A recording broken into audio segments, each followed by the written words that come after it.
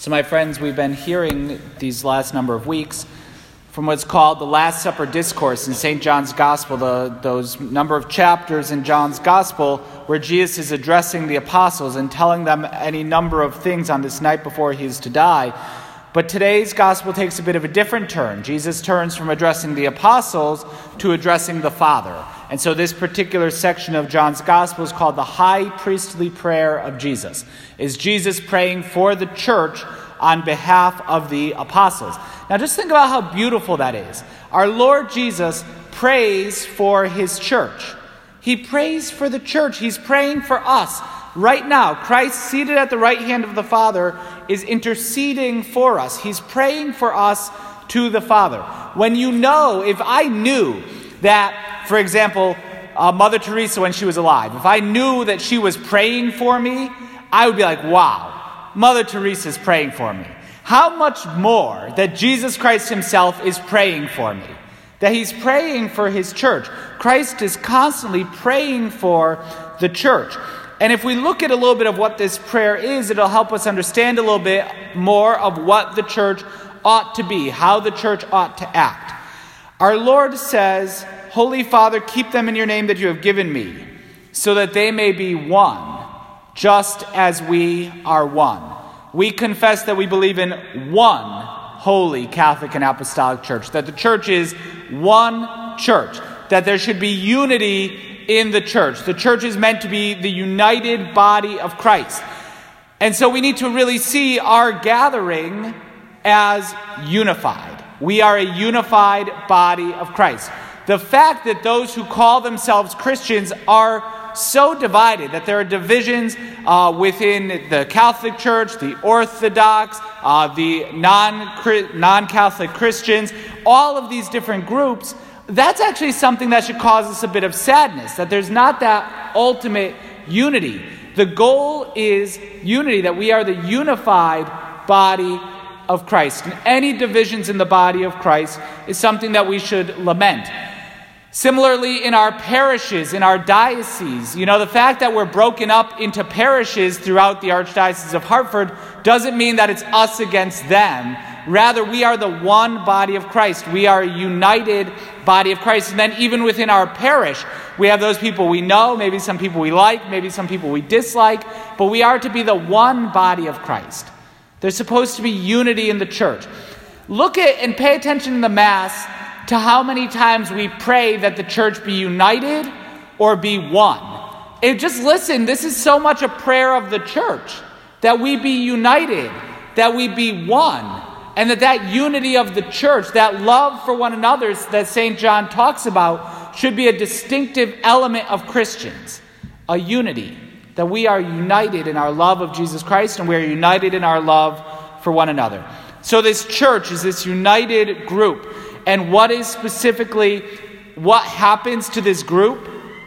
He says, consecrate them in the truth. Your word is truth. As the united church, we are consecrated, we are sanctified in the truth. In the truth. And what is the truth? Jesus says, your word is truth. Now we can take that as a twofold meaning. The word of God in Scripture, absolutely, but also Jesus himself, St. John at the very beginning of the Gospel. In the beginning was the Word. Christ himself is the Word. And so we are sanctified by hearing the Word of God, and in that we're sanctified by Jesus Christ himself. Pope Benedict described this exact line as it's as if the Word of God bathes us and consecrates us. We are bathed in the Word of God. Now, I don't know about you, but when I hear the readings at Mass, the readings aren't just a setup act for the homily. The readings are actually being bathed in the truth. When we hear the readings, we're being consecrated in the truth. This is why our readings have to be proclaimed out loud, because there's something in the hearing them that's consecrating us, that's changing us. But how often during the readings are we, it's very easy to be distracted. It's very easy to not pay attention. I know I'm sitting over in my chair very often thinking, what am I going to say in just a few moments? Or, that's not how you pronounce that name. That's not how you say that ancient city. But rather, when we hear the readings, we should see it as we are being consecrated in the truth, that we are being bathed in the Word of God, and that we are being transformed by that the truth of the Word of God transforms us. And so we as the church are united and we are consecrated in the truth, and then we are sent out into the world. Jesus says, as you sent me into the world, so I sent them into the world. As you sent me into the world, so I send them into the world. Our being here is not meant to be the end of the line. It's not meant to be the finish line. Rather, now we need to go out. We are sent into the world.